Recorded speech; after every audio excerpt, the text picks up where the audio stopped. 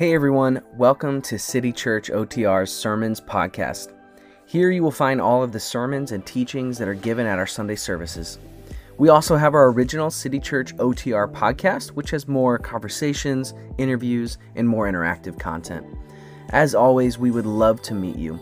Check out our Instagram to see what we're doing this week, and our website, citychurchotr.com, to meet one of our pastors. Enjoy. If I haven't met you already, my name is Tyler. I am one of the pastors here, and I'm going to name just first the elephant maybe in the room, maybe just in my heart, that the fact that we are talking about marriage this morning, I've just got to say, one, I know I'm not married, and two, I have spoken for a living for a while. We've opened this year already talking about money, which is what most people say is the most awkward thing to talk about in church, but I'm just going to say I'm more nervous today than I was when we did money or time or any of the other things we've covered in church, because I know that relationships like marriage, we each bring in our own story, our own experience, our own history, and that it makes things a little muddy and complex when we dive into things. So I want you to know, as we've been preparing, as I've been preparing, as we've talked, I know Matt and Elise did such a great job as this too. I've had the gloves on, I've tried to handle with care. I've been praying. I hope this all comes across as kind and gentle, and this remains a kind and gentle space where whatever that history is that we're bringing in, it's okay here. We're just going to dive in a little bit, learn together, but there's no shame, there's no condemnation. We say that every week and we mean it, but it's especially true today. And just knowing, again, the history that people can bring in when we talk about a topic like this, I want you to know that we are aware of it. And even with all that said, I am excited to be diving into this new series today. Chris already told you the title, Asking for a Friend, a series focused on all the different types of human relationships that we can encounter and experience. So over the next several weeks, we'll be asking, hey, what does it mean to be a good neighbor? What does it mean to be a good coworker? What does it mean to be a good friend? What does it mean to be a good spouse? And we'll be diving into all those questions together. And I'm looking forward to the conversation that we'll have, because this series intersects with many of my deepest convictions. And it resonates with many of the core beliefs that have shaped this church community as it's been growing. You see, City Church OTR has always recognized that we need each other.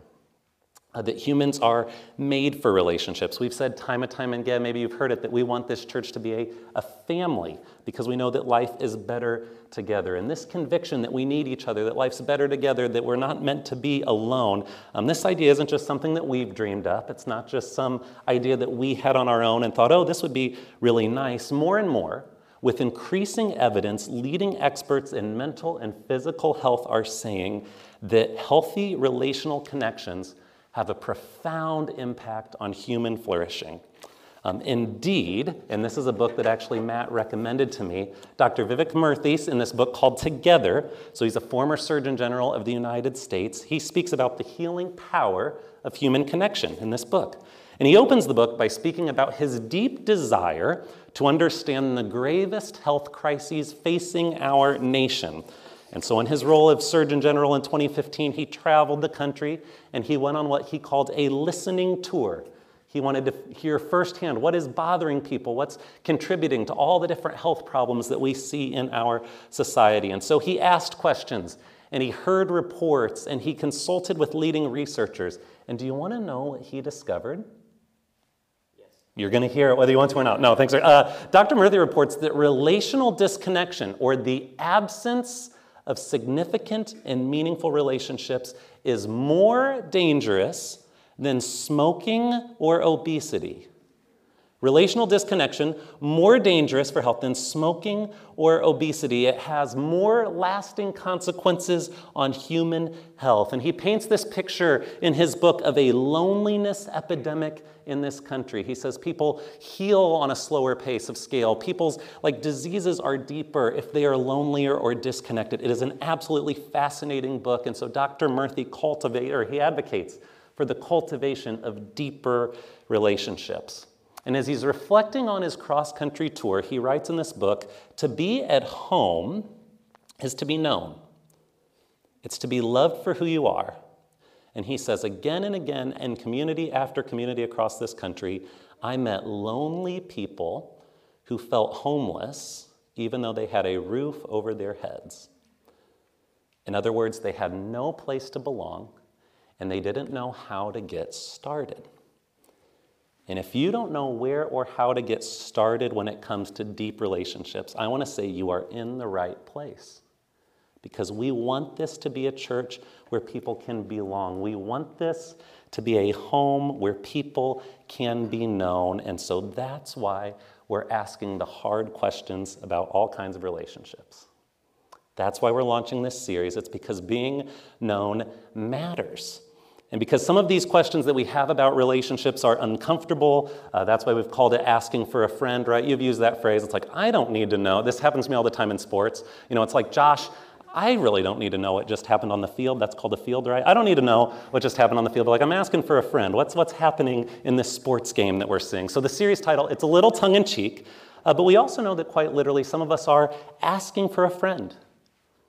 We are waiting to be seen and waiting to be known, and it's our prayer that this series will be one that God uses to help bring deeper and deeper relationships to this church.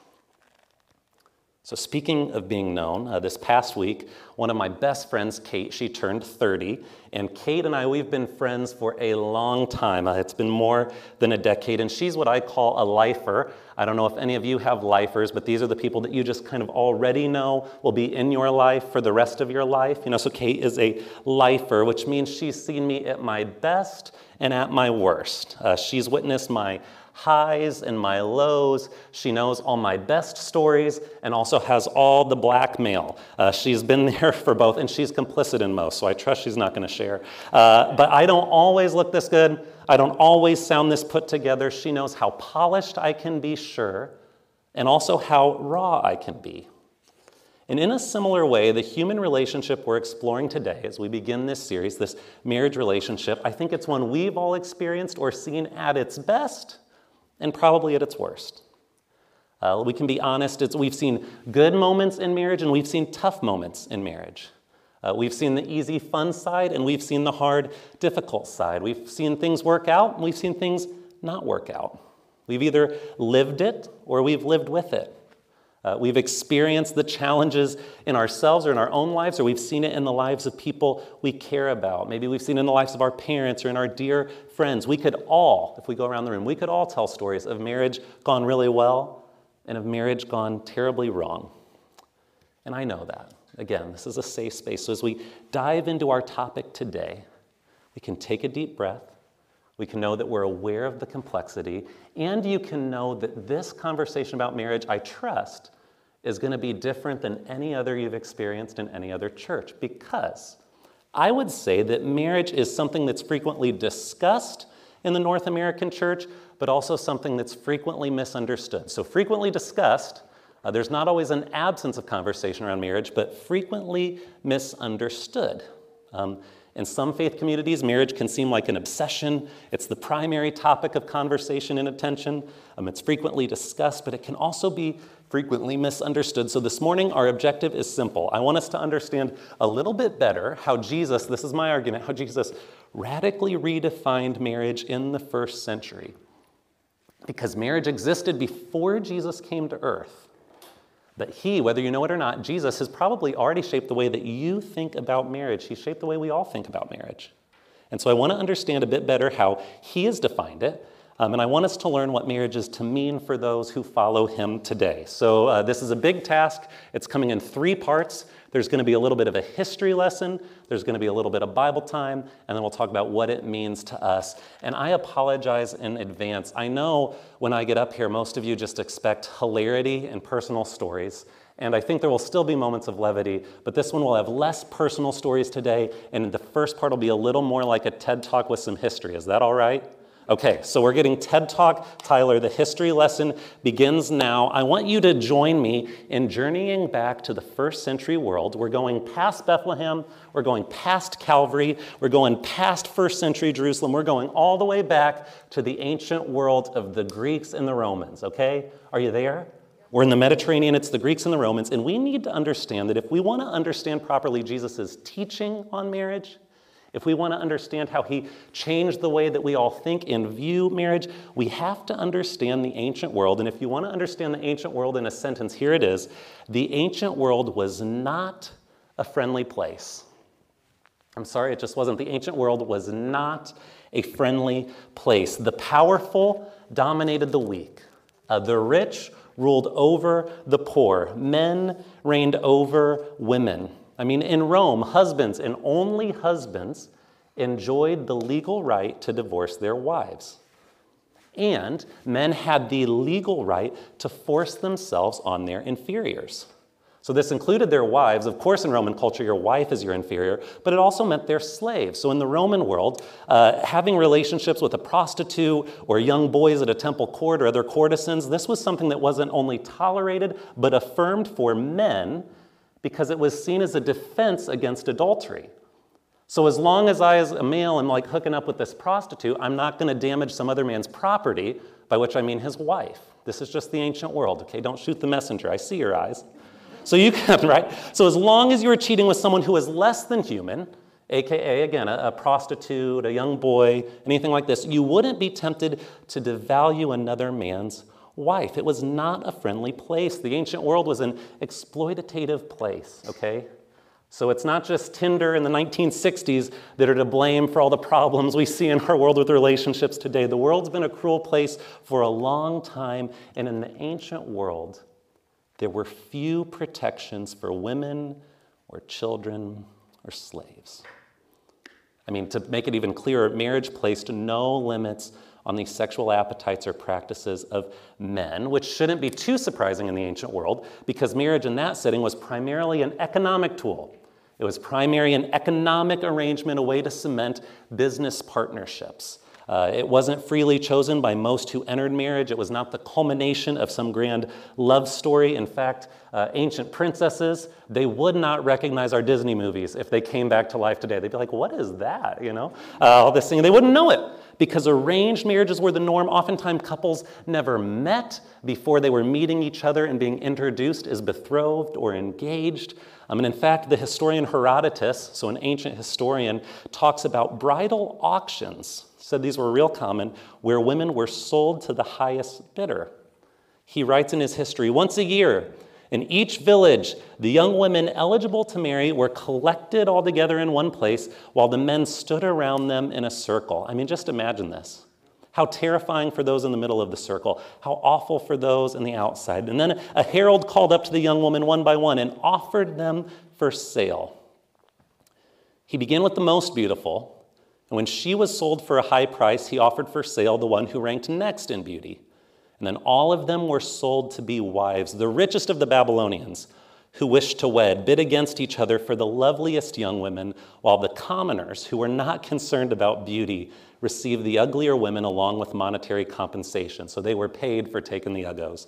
I don't mean that as a sign of value. I'm just saying, like, this was a terrible culture. And all who liked might come, even from distant villages, and they all bid for the women. Get this. This is what marriage looked like in the ancient world. This was how people had understood marriage for centuries. This was how first century people in Judea, where Jesus would have ministered, would have thought of marriage. And how their parents would have thought of marriage, and how their parents would have thought of marriage. Okay, this is the cultural sea in which all the fish were swimming in. But then a Galilean came along, and he started traveling the Judean countryside, and he changed things. I mean, what did he change? Well, first he said, hey, both spouses are expected to be faithful. Not just women while their husbands do as they please. He said fidelity is mutual. And he taught, his followers taught by extension, that marriage wasn't primarily an advantageous economic move. This isn't just something you do to like secure your finances. He said it's actually a visible symbol of God's grace and commitment to all people. He said marriage should be honored and respected, not devalued. And over time, the people that followed this leader, they called themselves the church, they said actually people shouldn't be forced into marriage. It's something they should enter willingly. Did you know that was a Christian development in the grand history of the world? It was a Catholic church, honestly, in like the early thousands that said, hey, we're actually not going to do arranged marriages anymore. Fascinating stuff. This was a radical development in human history. Jesus and his followers cultivated a conception of marriage founded on mutuality, love, and sacrifice. They required of men the same sort of behavior that had always been expected of honorable women. That's how the Romans wrote about it. So women had these standards, men could do what they want. Christians said, no, we're requiring the same of both. They said that men will care about their families and not cheat on their spouses. They said that self-sacrifice was the key attribute of a thriving marriage, and they said so because of what Jesus had taught them while he was on earth. As Jesus' first followers were building their faith communities in the first century, they remembered what Jesus had taught them. I wonder if sometimes they sat around and they remembered, hey, remember that time that Jesus was like teaching on that side of the hill? And he said, you have heard it said, you shall not commit adultery. But I tell you that anyone who looks at a woman lustfully has already committed adultery with her in his heart. And I think they thought about that and they said, hey, faithfulness to wedding vows, this is actually a costly thing. This is something that matters. We're not going to follow the cultural norms that say, hey, it's no big deal as long as they're less than you in culture. We're going to honor those commitments. This means there's no free passes for even flirting with the idea of being with someone else, right?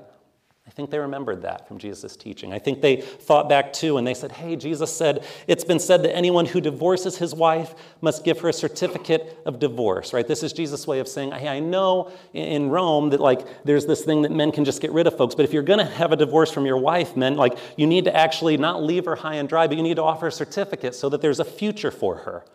They thought more about it. They said, yes, this means that Jesus knows that divorce isn't something people should do casually, and it's not something folks should do on a whim. They learned from him that marriage was designed to be enduring and lifelong.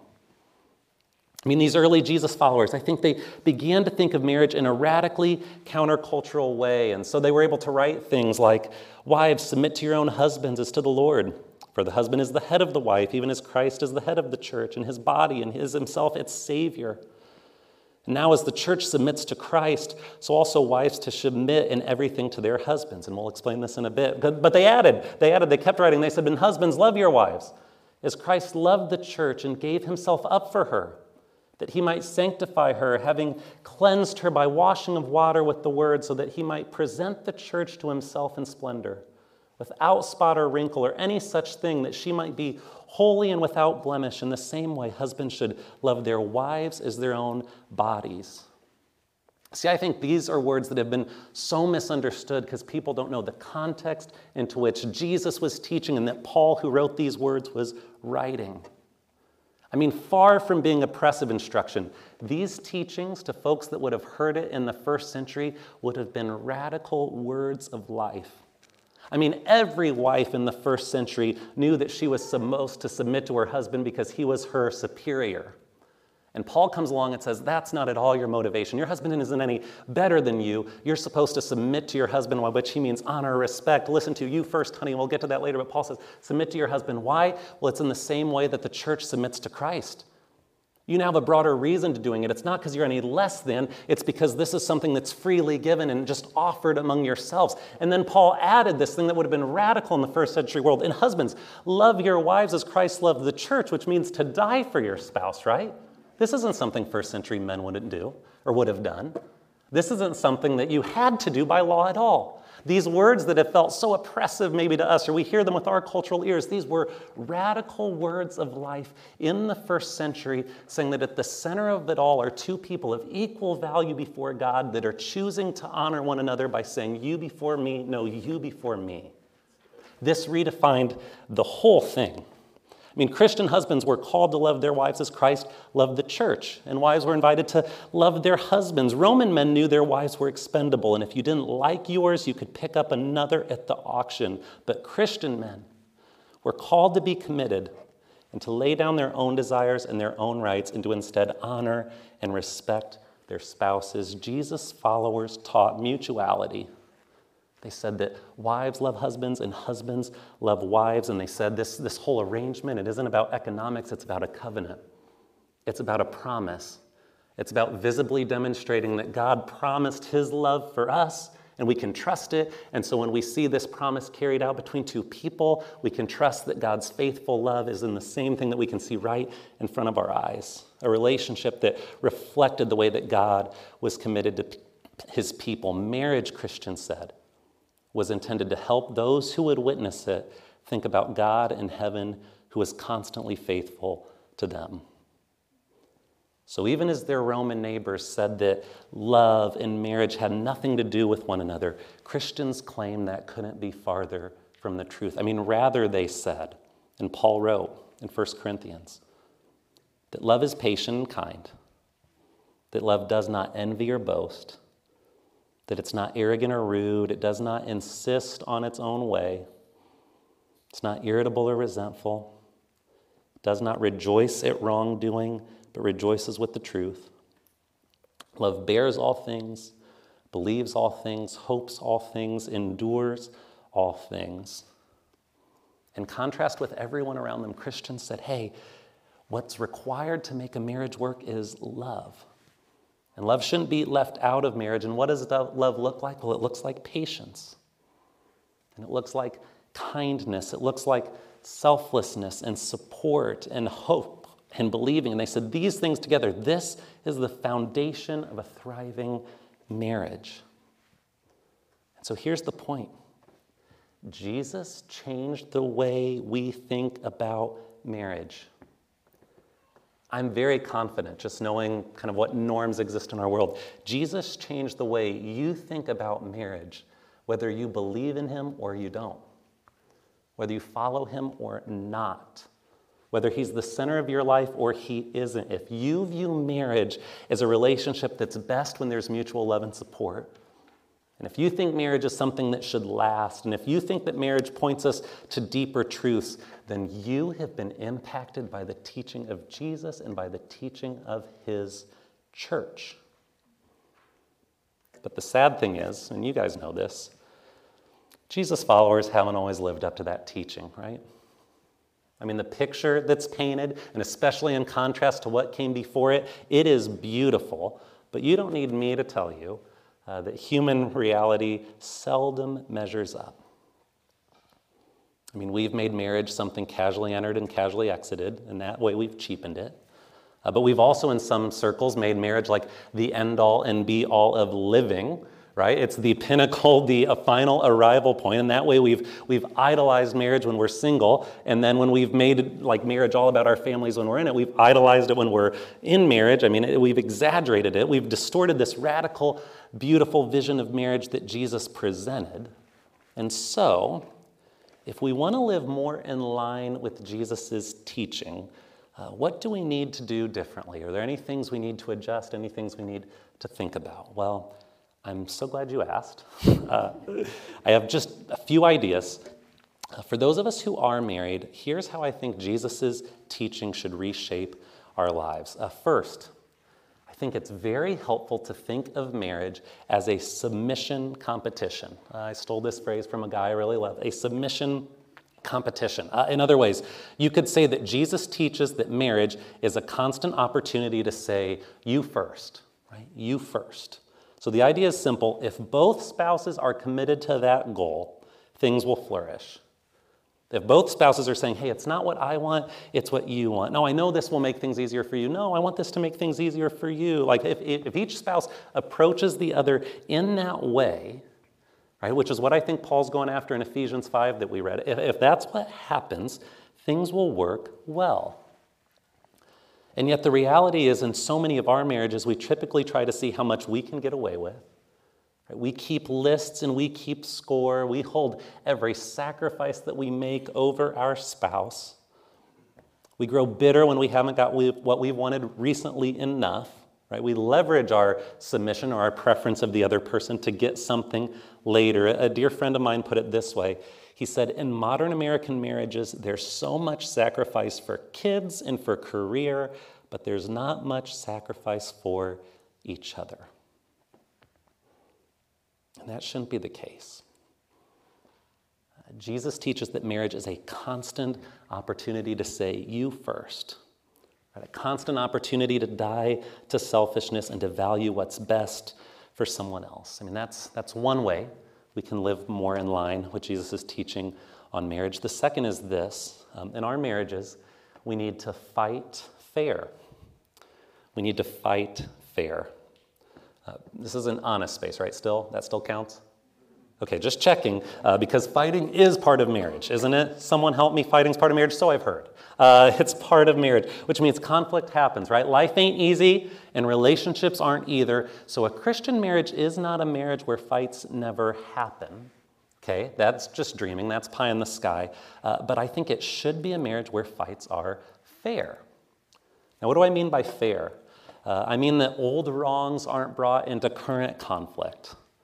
I mean that words are used wisely. I mean that like petty jabs, they aren't hurled needlessly. That fights take place around necessary topics where there is real difference or real frustration or real hurt that needs to be discussed, but that resolution is always the goal. That fights aren't about getting even or making them feel what I felt, that's not fighting fair. That we don't get so turned up before an end or a fight that like we're coming into the 10 while someone else is just like a level 3, watching their show, and then here's this hurricane coming into the room, right, with something to share. We don't want to do that either. A dear friend of mine and a counselor in Kansas City, I love her. Gosh, she's probably all of like 4'11", but she like towers over you like a 7-foot person in personality, right? People like this. But she used to say, conflict is beautiful when it's resolved. And I think of that all the time. Fights happen, but conflict can be beautiful when it's resolved, and Jesus followers fight fair. Right? They say what needs to be said, but they're always working towards resolution.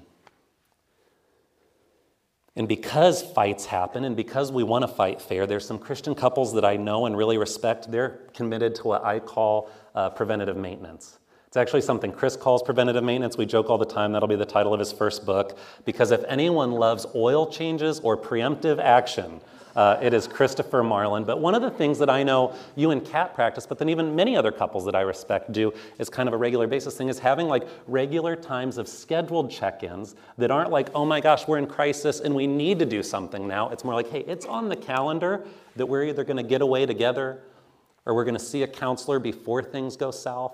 Or we're going to just have this check-in with a trusted friend or a pastor or something like this. We're going to do this on a regular basis so that before the wheels fall off the bus, before we're spiraling out of control, before it's like mission critical go time, we've done some preventative maintenance. And I think it's a great idea. So what are some things we need to remember if we're trying to follow Jesus into marriage? Well, first and foremost, we want to know that we need to say, okay, you first, you first, you first.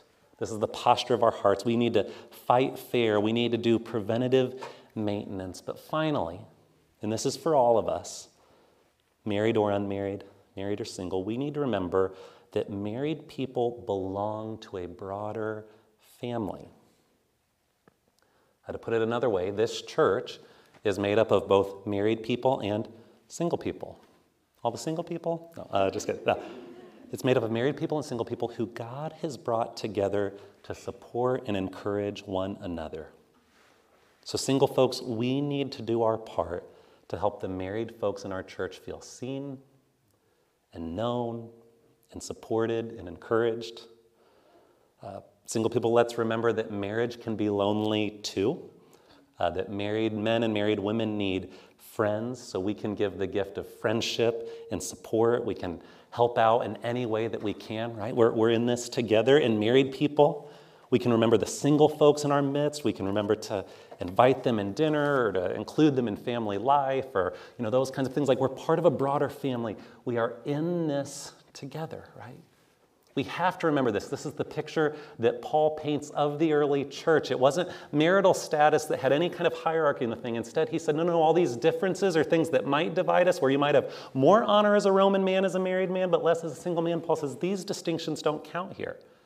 But instead, there's neither male or female, slave or free. I mean, this big declaration in Galatians that all have come together in the family of Christ, that's what's at the center of all this, that like we're in this together as a church. These distinctions that would have created hierarchy don't exist, and now we have the responsibility and the opportunity and the joy of caring for one another. And friends, I'm going to be the first to acknowledge, I know we have only scratched the surface this morning when it comes to talking about marriage, right? And I hope, first, I hope this isn't a gross metaphor, but I hope in scratching the surface we haven't picked too many scabs, okay? And it sounds a little weird, but again, it's what I said. I know there are rough spots and there are tender places all around this conversation. And I pray that any joke that I've made out of my nervousness, any little thing I might have said just to help even myself get through it, wouldn't be offensive, that God will erase that from your memory, and instead you'd hear the care, and you'd hear the fact that no matter how you're coming into this space, you're in a safe space. Married couples, as I'm thinking of final words to y'all, we as your church, we want to help you flourish. We are for you. We're cheering you on. We are here to help however we can. If you've got questions, we'll connect you with good people and good conversation partners. If you need counselors, we know some. Some of you know this. Chris and I actually went to a marriage counselor who's phenomenal to work on our co-pastoring, right? But it's we highly recommend her, and we know others, right? We're here for you. We are rooting for you. And if you're single, a party of one, we want to help you flourish as well. If you're single and you hope to be married, you are safe here. And if you're single and you'd never want to be married, you are also safe here. We love you. We'll do anything that we can for you. Because, church, home is a place to be known, a place to belong, right? A place where people find healing and rest. And we want to be that kind of place. And I'd say, just from my perspective, by God's grace, we are becoming that kind of place. And church, help us to be more and more that kind of place. So now as we prepare to respond in worship, my prayer is that all of us will worship knowing that we are home, knowing that we're seen, knowing that we belong here, no matter that what our experience or history of marriage is or isn't, that no matter what other things we might have brought into the room this morning, that we can approach God with confidence. Because his house, the place where he is a safe space. So as you know, friends, the way we love to respond to messages here, if you need to sing in the next few minutes, you can sing. If you need to pray, you can pray. There will be people to meet you back behind these two little walls that we have, the pinstripe walls, whatever we call them. You can pray. As always, the Lord's table is available to you, right? We love Jesus' words when he says, as often as you gather, come around this family meal to remind yourself of my sacrifice on your behalf, right? That's why it's available every week. You can go on your own or with maybe some people you came with and grab the Lord's table, right? You've got options. But let's approach God together in worship and be reminded of his incredible love for us, of his faithful promise for us, of the fact that he's given us all a family where we can be known and belong and be safe.